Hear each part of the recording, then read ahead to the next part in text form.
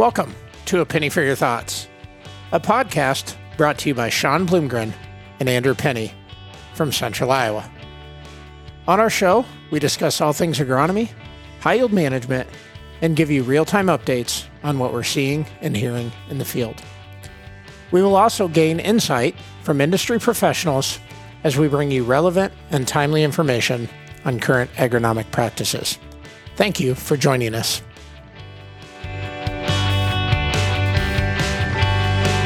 Welcome back to part two with Dr. Dorivar Diaz from K-State, where we're talking about fertilizers and understanding and interpreting soil tests.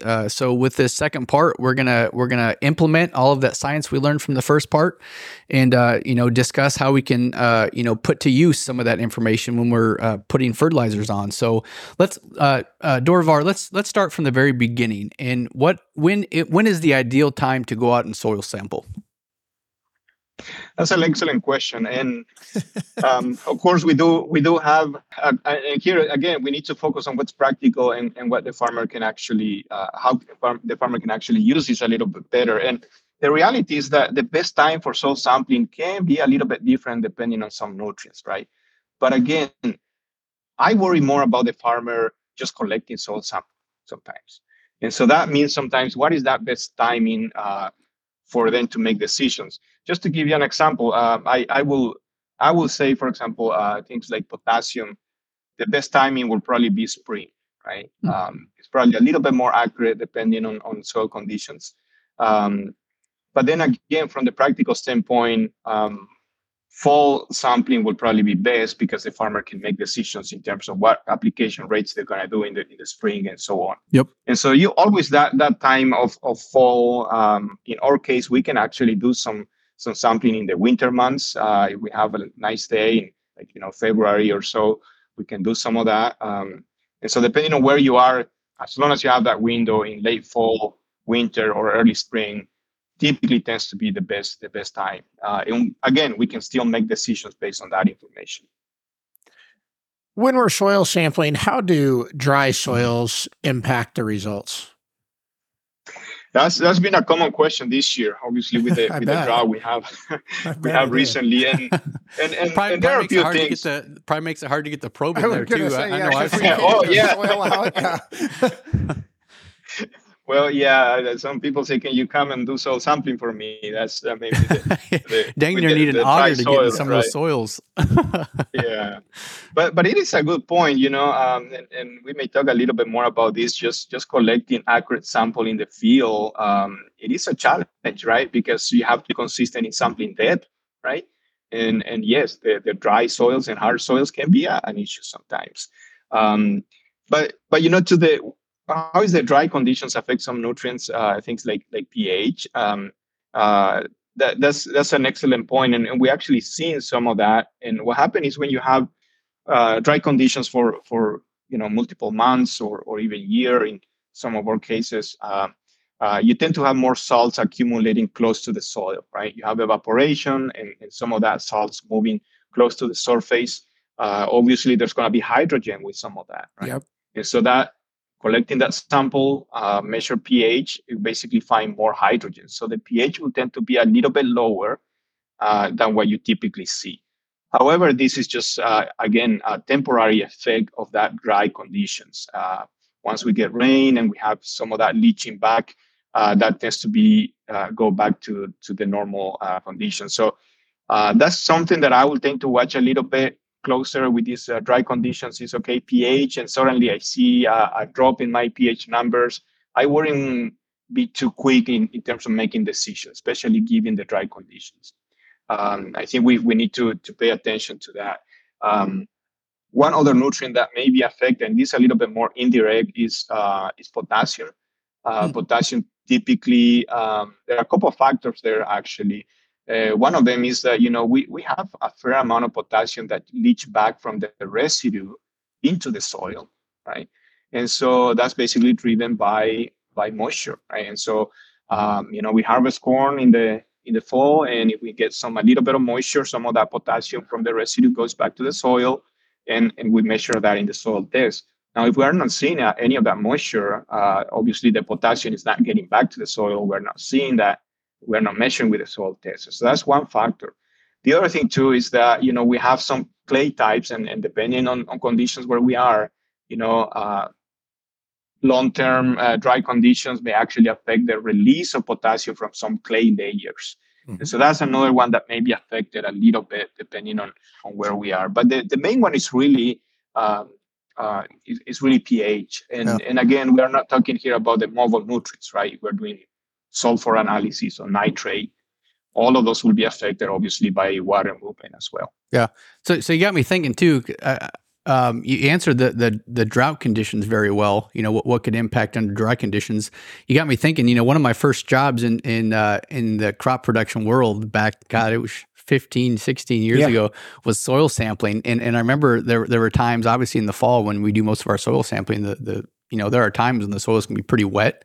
Is there any impact on saturated or wet soils? As far as pH or nutrients within that sample? Yes, I see less potential for issues there, except for, again, we're looking at mobile nutrients. Those obviously will be affected. But other things, immobile nutrients, I think there's like less effect of that we can measure. So I don't worry too much about that situation. Okay. So as a soil expert, what is your first action item when taking soil tests, and then when you're taking those results and creating real world prescriptions? Yes, this is a good point. One of the things that I always try to emphasize, agronomists and farmers, is that they are the ones who are more familiar with the specific soil, the specific production system. And when we're getting a recommendation coming from the lab, typically those recommendations will tend to be average, tends to be a little bit more general. So one thing that I like to do as much as possible is, look at these soil test reports, and then let's look at the specific field, the site-specific conditions that we have. Do we need to make some tweaks here? Do we need to make some changes? And I think that's where the role of the agronomist really comes in, right? If we're just going to follow whatever's coming from the software, from the lab, well, that's easy. But when you have an agronomist standing there in the field, he knows that he has certain issues, middle of the season and so on.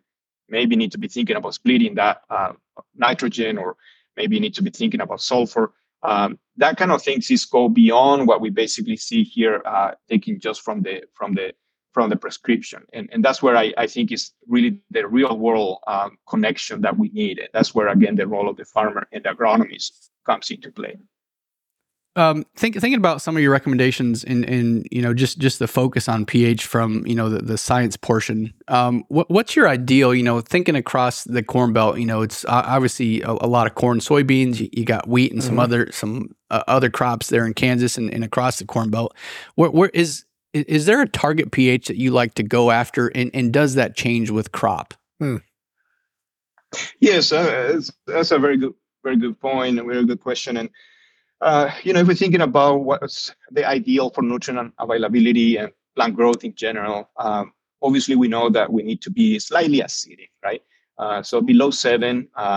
If I was me, if I want to have an ideal pH, I think for our typical corn soybean rotation, I like to be in that 6.5 to 6.8, something like that, right? In that range, that would be ideal. And then obviously you're getting things like alfalfa, which obviously needs to be a little bit on the higher end. That's a little bit different. Obviously, But then we also get into situations of the practicality and the economics. And again, this is something that I know many producers that will say, okay, well, I want to be a little bit closer to 7. So I make sure I have a longer time before the next time I need to apply lime, right? So you're really playing with that range a little bit. Yeah. And so that's something that we have to keep in mind. And again, like I mentioned earlier in the previous section, that we have to be careful not to go too high. And that could be an issue. And that's I think where we always want to be slightly acidic. And that around that 6.5 would be, in my opinion, would be ideal. How do how does nitrogen and other fertilizers impact soil pH? Yes, that's really the main source of acidity in our production system is going to be nitrogen, right? That process of nitrification, basically conversion from ammonia, which has hydrogen, to nitrate, basically, that hydrogen from the ammonium is basically releasing the soil, right? So we're putting, 180 to 100 pounds of nitrogen. It's going to be leaving some hydrogen there after 10 years of putting nitrogen. Suddenly you see a significant drop in pH. And so that's going to be one of the main source. Obviously, acidity is also a natural process, just decomposition of organic matter, rainfall, that combination will be, generating some acidity over time. So it is a natural process as well. We have to recognize that, but we are speeding up that a little bit with hydrogen, with nitrogen, phosphorus, other sources that has nitrogen as well. It's going to contribute to acidity. But that brings a question then, how is the different placement of nitrogen and so on? How is that going to affect the pH, and where is that low pH is going to happen? Yeah. And here we do have quite a bit of strip till, for example, and hydros going with the strip till. We're putting that nitrogen, 6, 8 inches, depending on the situation. And so we're really concentrating a lot of that nitrogen and acidity a little bit lower in the profile. We also do have quite a bit of urea going on the surface, so UAN going on the surface. And so we have obviously more of that acidity stay on the surface. And so that's one situation that we're seeing that becomes a little bit more relevant today with minimum tillage and no-till systems, right? In the past, that's not really been an issue because, we mix the soil anyway. It doesn't matter where the nitrogen is going. Yeah. But today, we do see a lot of that in some of our long-term no-till systems, 25, 30 years with no-till fertilizer applied on the surface. And suddenly we are seeing very, very low pH near the surface, right? But now below that, you're getting, 4, 6, 8 inches below, and the pH is not too bad. And so the problem really tends to be in that 1 or 2 inch in the surface. So it is important, obviously, from the fertility standpoint. I have my colleagues on applying herbicides that also say, hey, that low pH in the surface and residual herbicides may be something else to worry about as well. Oh, yeah. So it has some implications for sure. Well, you brought up a good point, and this is a question I get quite a bit, depending on where you are in the state. We do have some strip tillage here. You go east and west, especially west, there's a lot of no-till. And so, often we talk about nutrient stratification, which is a common issue. But I do get the question quite a bit with growers that are concerned about their pH. Obviously with the nitrogen sources being put on, we have a little bit higher pH, closer to the soil surface. But they're concerned, you think about the rooting and where the plants are going to be taking up some nutrients, you can get to that 4 to 6 to 8 inches, and you'll have quite a bit different pH from 4 inches down to 8 inches. What would you advise growers that are nervous about their pH a little bit lower in the soil profile? Is there anything they can do, or is it basically just spread your lime, hope for moisture, and hopefully you can impact that? Yes, and there have been some work looking at this as well, and what's really the effect of stratification. And in the case of pH in particular, in no-till systems, what we see is that the surface application typically react in the upper 3 inch or so, right? That's really what you're interacting with in that lime application. And that seems to be sufficient really to provide the benefit to the crop. And again, if you think about it, very active roots are going to be really near that surface, right, where you have a lot of nutrients. And again, that tends to be one of the perhaps more sensitive in terms of maintaining that pH. And one of the things to keep in mind here also is that, if we are no-till producer and we are putting lime, you're only basically liming the upper 2 to 3 inches. Yeah. So basically we need less lime. And this is very important because sometimes we are basically talking about cutting in half the rate of lime application in that situation. But then on the other side, what happens if you start to see, low pH developing lower in the profile? Yeah. Again, I haven't seen that being really a problem at this point. And this issue of stratification, like I say, is we look at it for pH. We look at it for phosphorus. And again, seems like the roots are distributing and getting to it. We don't have any significant effects really of that. So again, I will just go with the surface application for no-till, and I think that's really the focus for pH in no-till systems. Yeah.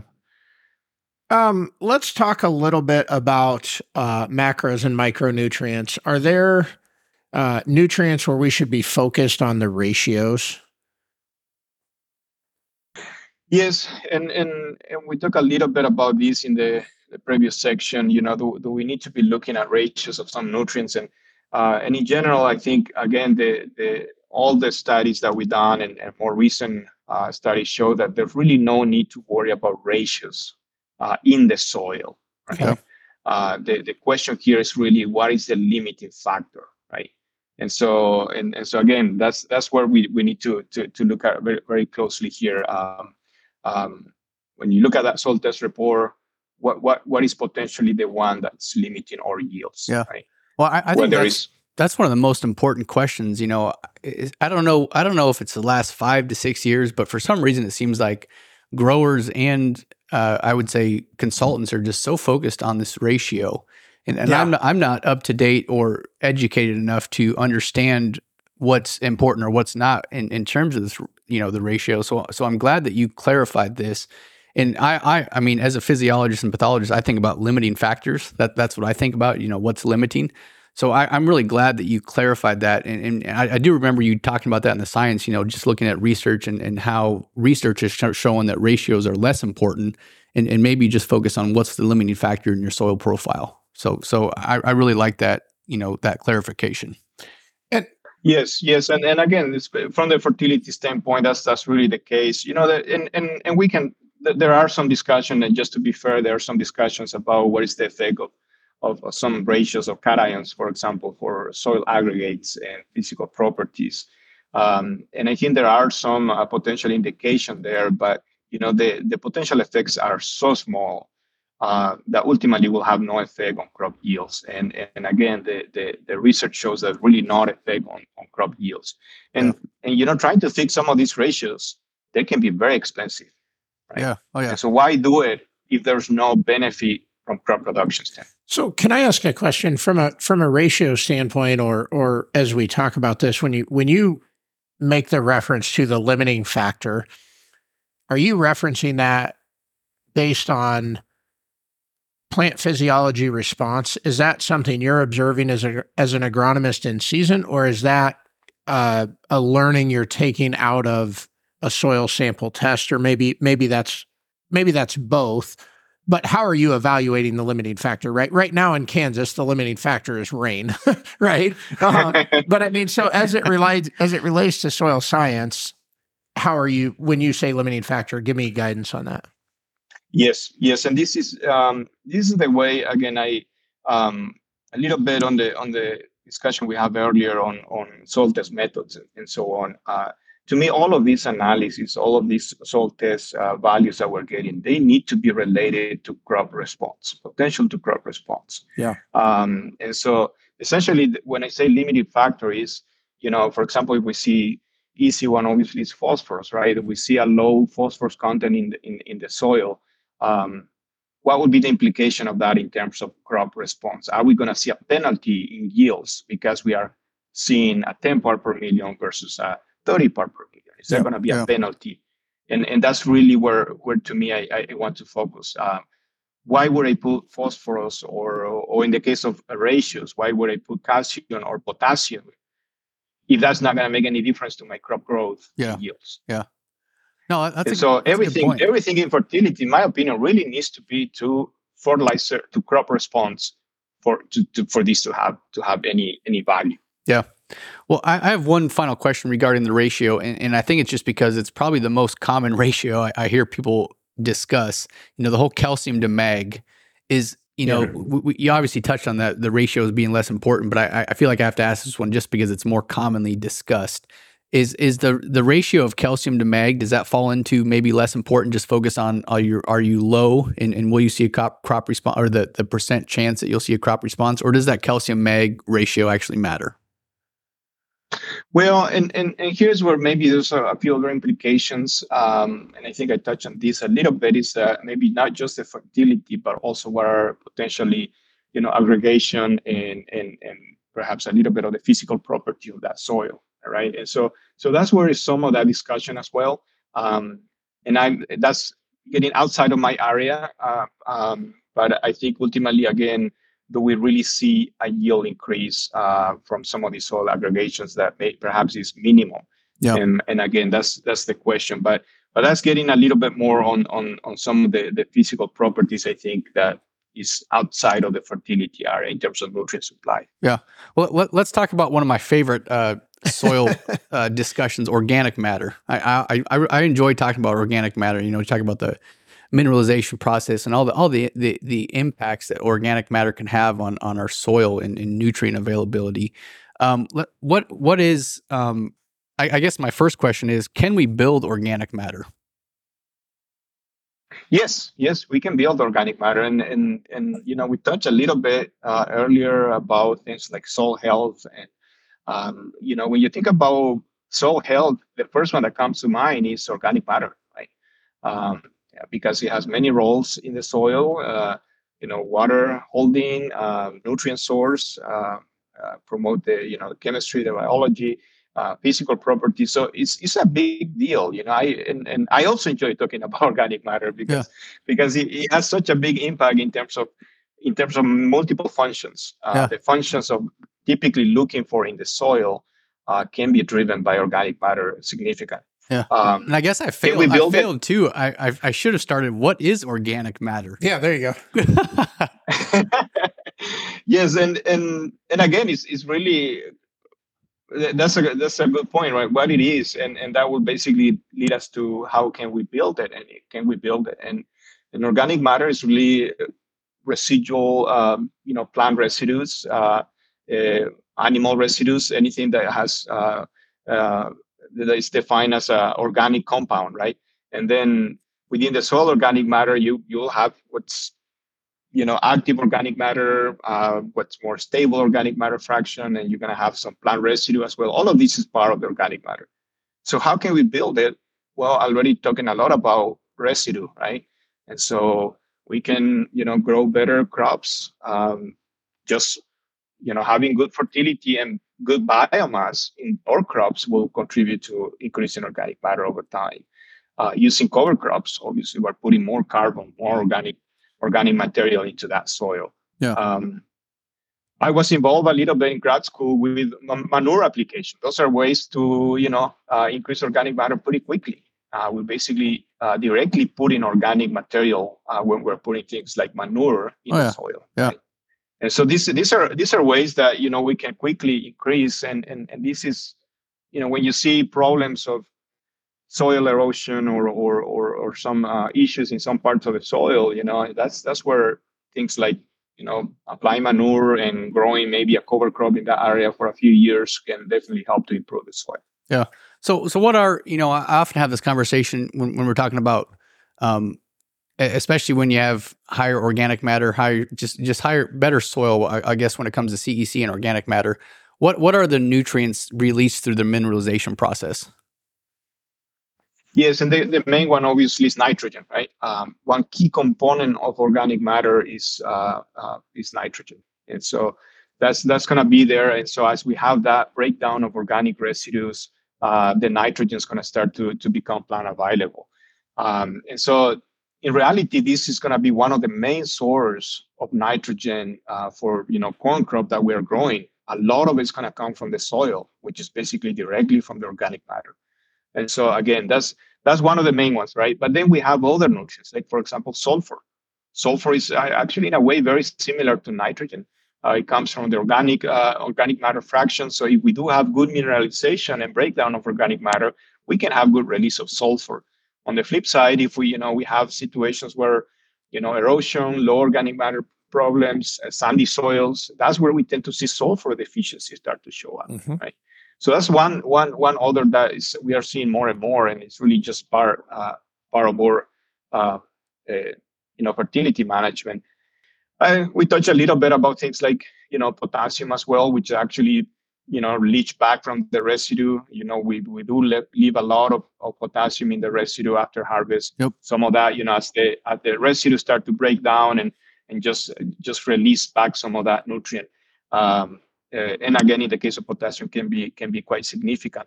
And then a lot of the micros. One thing that we don't talk about, maybe not really your question about the source. Organic matter maybe it's not necessarily the source of some nutrients, but also play a role in terms of availability of nutrients. And I'm talking like metal micronutrients. If you think about metal micronutrients like zinc, iron or manganese, the type of fertilizer we apply are typically chelated fertilizer, which is basically chelate is organic compounds to keep that nutrient more in solution and available to the plants. And again, this is really one function that organic matter is also providing. Having good organic matter is keeping a lot of these micronutrients more available through this chelation process, basically more available to the roots for uptake. And so that's another key aspect as well, that a good, well-managed, good organic matter content is the source of some nutrients, but also helping with availability of others. Absolutely. I've been looking forward to asking this question, and Andrew and I work with a bunch of really amazing growers, but one farm in particular that does just an amazing job. They've been cover cropping for probably 15 or 20 years, have a beautiful system. And one of, I'll give the guy's name, Don Voss's, things he loves to point out is how many earthworms he has in his soil. So when we go and we're scouting and digging roots and stuff, he loves to point that out. Sounds like my dad. Yeah, I mean, they love it. So do earthworms benefit and add to soil health? Absolutely. It's one of the, and then, I also like earthworms, and I like seeing them. That's when you know you're a true soil scientist, right? I feel like there's like the NCGA contest for corn yields. There needs to be like the earthworm per square foot contest for the strip till guys. Soil health contest. These guys absolutely love it. So talk about earthworms in the soil. Yes. No, I agree, and I think that there's a reason for that, right? We work with soils and like healthy soils. We see the value of earthworms and how they are working, and essentially tie back to the question earlier of organic matter, right? The earthworms are basically cycling that organic matter. They take residue, digest, and basically release that organic compound in much more simple way that can be releasing nutrients as well, right? And so play a big role from that standpoint. And it's just one indication of how well that soil is being managed. And you mentioned cover crops, and the reason why you have a lot of earthworms in that case is because you have food basically for the earthworms, right? Oh, yeah. So you're keeping that system alive. And so, yes, you play a big role in soil nutrients cycling and nutrient supply. And again, one of the reasons why I also like it very much. Yeah, absolutely. I love that answer. Thinking about some of our mobile nutrients, thinking about, obviously nitrate's a big one, but, you got sulfur that can leach out, boron, I believe. So what nutrients are leachable in our soils?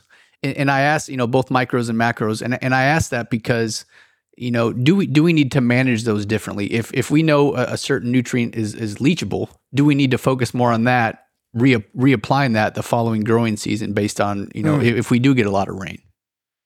Yes, that's an excellent point. And the answer, yes, these are the nutrients that probably need a little bit more attention because we can obviously lose from the system, and that's always a key issue from the agronomic standpoint, because if you start staying there, the crop is not going to use it, right? And so that's a key factor there, and obviously nitrogen, right? That's the main one, the nitrate form, and I mentioned nitrate because you can put ammonium, and ammonium obviously is not going anywhere until it's converted to nitrate. Yeah. And at that point, the nitrate is going to be subject to leaching. And so others that, again, for us is becoming more important is sulfur. We can have significant losses and leaching of sulfur, actually, during the growing season. Micronutrients, you mentioned things like boron a little bit. Also, the advantage of that is that we don't need as much. And so that's typically a little bit easier. in some of the western part of the Corn Belt and Great Plains, actually for us here, we do see also chloride, which is one micronutrient that's, especially in soils where you don't have any history of potassium application, right? And so no KCl apply, very high in potassium. And we are leaching some of the chloride, and so we start to see some potential need for chloride application in some of those soils. Again, really more focus on those western parts, and for us, that's definitely happens in central and western Kansas. And I see the same in Nebraska, South Dakota. We see similar results. And so the question then is, how do we manage these? And it's really we need to pay more attention in terms of potential need for split application in some cases. Yeah. That's one of the key factors. Some of our irrigated corn, we try to put some of that through the irrigation system in season. And so anything we can do to be able to have that nutrient ready there during the entire growing season is very important.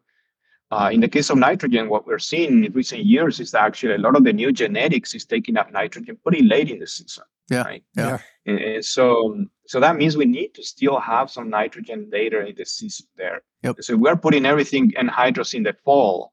The question is that nitrogen going to still be there when the corn's starting to tassel? Right? Yeah. And so here's where we need to think about a little bit more about how to manage that. Now, how is that going to affect, each field, each farm is different, and it goes back a little bit to the discussion we had about earlier about CEC, potential, sandy soil versus fine texture soil. And here's where, each agronomist and farmer really need to consider each field. I think this is very relevant given your location. But speak a little bit, because really the whole Corn Belt has been impacted by both erratic weather, but certainly drought the last couple of years has played a significant role in corn production, corn and soybean production. Talk a little bit about how drought impacts nutrient availability. Yes. One of the things that we talk about, for example, the mogul nutrients, all of these are basically, affected by water, right? Movement of the nutrients are essentially affected by water. Nutrient uptake happening with water for some of the main nutrients. And so really the nutrients and water go hand in hand. And so that's one key thing that we need to think about. Something that we're seeing in some of our situations here with very dry conditions is that suddenly things like placement of the nutrients become a little bit more important. Right? Absolutely. You want to have that nutrient maybe a little bit closer to the roots, just because you don't have the amount of water that's moving some of that nutrient through the root system. And so those are some of the minor things that you start to notice when you have dry conditions. Yeah. I'm really glad. I'm really glad you brought that up, Dorivar, because that kind of led into something that it kind of tied into one of our questions. But with the drought we've had the last year, we get a lot of we have a wide range of management practices when it comes to tillage here in Iowa. We have no-till, we have conventional till, we have strip till, we have recreational. Ridge till. Our recreational tillage, we'll call it. Best shirt ever, by the way. If anybody ever wants an idea of make a shirt, recreational tillage ? And then you show it. Anyways, so I remember last year, in the last 2 to 3 years, really. We've had the conversation, with growers across Iowa and really, I'm sure across the Corn Belt when it comes to dry conditions and nutrient access and availability. So you think about the importance of if you're broadcast versus say strip till or broadcast versus ridge till, if you are applying nutrients in a band, how big of an impact, you think about the we'll say the concentration of these nutrients within the soil profile, if you're broadcast versus say strip till or putting those nutrients in a zone. How does having dry soils and encountering dry conditions for a plant make it that much more important to have a higher concentration and maybe have a say strip till or a zone of application versus broadcast? Does that really impact the uptake within a plant and overall usage of those nutrients? Yeah, and that's exactly what we're seeing in some cases. And again, it's not something that will happen every year. And so we have to keep that in mind as well. And your normal year, you don't really see a difference between band apply and broadcast, right? But then you don't have a limitation in terms of how that root is developing. So it's able to access basically, whatever that nutrient is in that zone is going to be able to access. Yep. And so that placement is important for strip till. But one thing also that you have to keep in mind is that, with the strip till, you're not doing your recreational tillage there. So in other words, you're not losing as much moisture as you do with conventional tillage, right? Yeah. And so you're only just moving that soil a little bit there in the managing that residue and putting that seed bed, but the rest of the residue stay intact and is protecting that soil. Yeah. And so we really have a little bit of combination here of that placement of nutrients, but also the benefit of keeping as much moisture as we can, basically, in that scenario. So if you have, say you're comparing strip till where you have that zone of application versus broadcast, if you're in super droughty conditions like we've experienced, does that impact, will that impact the plant's ability to not only reach those nutrients, obviously because of concentration, but also take those nutrients up? Is that where you're start seeing a difference if you're in super dry conditions, or is it still pretty? Yeah, no, that's basically where we start to see that difference start to show up a little bit more for us. Again, when you have that dry conditions, that really makes a difference. I personally really like strip till, by the way, for the many benefits that you get putting the nutrients in an efficient way. You are injecting that nutrients not going to be lost by. We talk a lot about runoff losses of phosphorus and that kind of stuff, right? But you don't have to worry about that when you are injecting everything. Everything's going to be there available to the crops, and we're not losing anything. Yeah. And again, you're managing your residue much better as well. So I see a lot of benefits, the best of what we get from tillage, as well as what benefits of no till, basically in the strip till. Yeah, my dad's going to love your answer. As we wrap up, I think this is actually the final question before we get to the fun wrap up question that Sean always has. I keep hearing more and more about biochar in growers. I don't know much about it. I've heard some of the benefits, and I guess I don't know if I can tell you the pros and cons. But what do you know about biochar? What are the pros and cons that you know of? Yeah, I'm not too familiar with biochar in terms of the fertility use. Obviously, I know what it is. It's basically black carbon from biomass, essentially. But in terms of soil, a lot of the emphasis has been, okay, how we can use biochars to improve soil conditions. And we do have some work here in Kansas looking at these. And what we found is that, from the fertility standpoint, we don't see a lot of added benefit. But then we have to think about biochar, in our soils, we're really talking about black molly soils that are really pretty good for the most part, right? Yeah. So now if you're putting biochar in a tropical soil somewhere, I can see a bigger impact. But we don't see as much from the fertility standpoint, at least in our soils. But there are also more interest now in terms of, is this a way to put more carbon in the soil? Yeah, absolutely. And so that's another aspect that we're looking at here is which again, even though we're not getting necessarily a big increase in fertility and so on, we are putting more carbon there in the soil, and we are basically storing carbon that way. So that's one thing that is being explored as well, more and more. But yes, I see obviously some. There may be some potential benefits. I don't think as much benefit as we would see in other soils, but in our molly soils, that's not as much. Yeah. One of my favorite questions that I get to ask as we near the end of our show is, in the time you've spent in research and your education, whether it's at K-State or something else that you've done. Or Iowa State, preferably, since I'm an Iowa State guy. Yeah. Get one, oh, that's good. Get one back on Ty Barton here. Tell me something that has just really been game-changing, whether that's in the way you think about row crop production or something really cool you've gotten to be a part of. Yes, and I don't know if this is a game changer necessarily, but something cool that I think I was involved. And I always think that, the connection between agriculture and the society in general. When I was a graduate student at the University of Illinois, I was involved with a project to basically look at dredge sediment from the Illinois River and used for agriculture, right?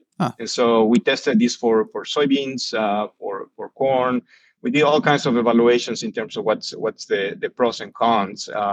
And after this project, basically, good results. Obviously, a lot of this is really just topsoil that end up in the river. After this, we basically there was a project that took most of this material and used it for parks in Chicago. Really? And so the results of our project, basically, I was able to see that, you see directly used and you see now being used, especially in the city, right, in Chicago, that work that we did in central Illinois. And so I always try I always enjoy that. Again, it was just a fun project, and being able to see that something that you did in small project, and that basically impacted something that, in other places, especially again, when it goes to the city, I'm always excited to see that. Man, I love that answer. And I think this question has quickly become my favorite question because we have all these professionals, professors and people that work at universities just changing the world when it comes to crop production and the research.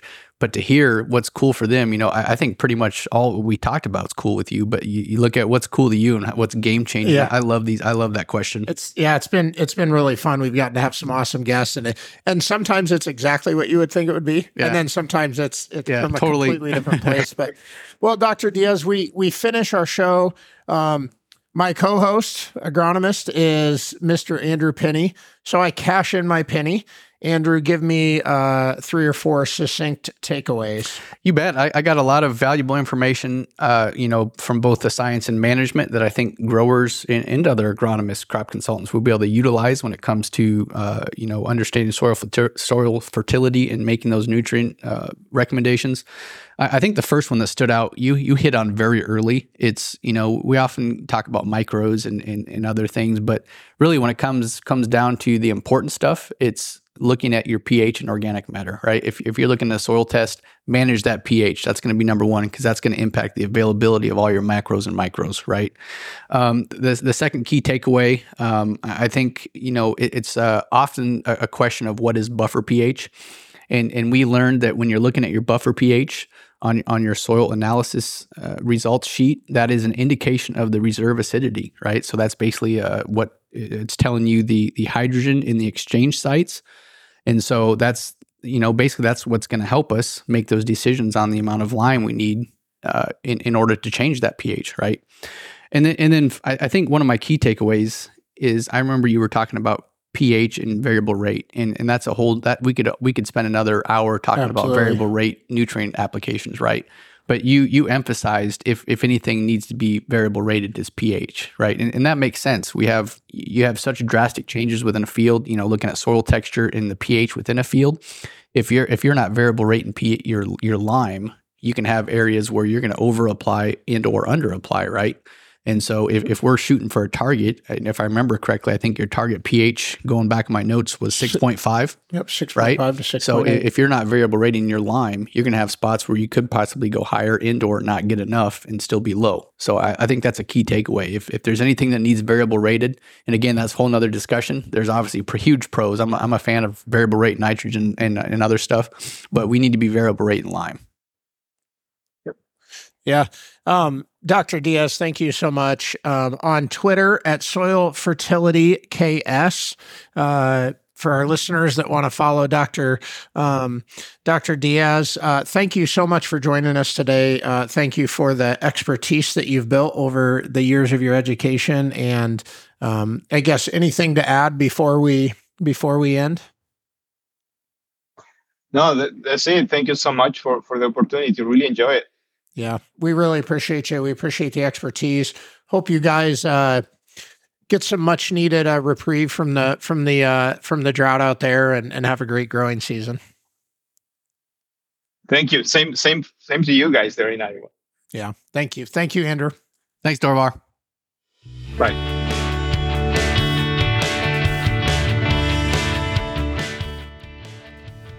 Thank you for joining us on another episode of A Penny for Your Thoughts.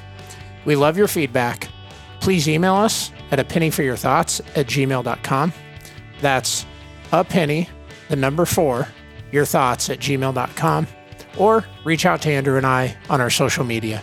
Thank you for tuning in.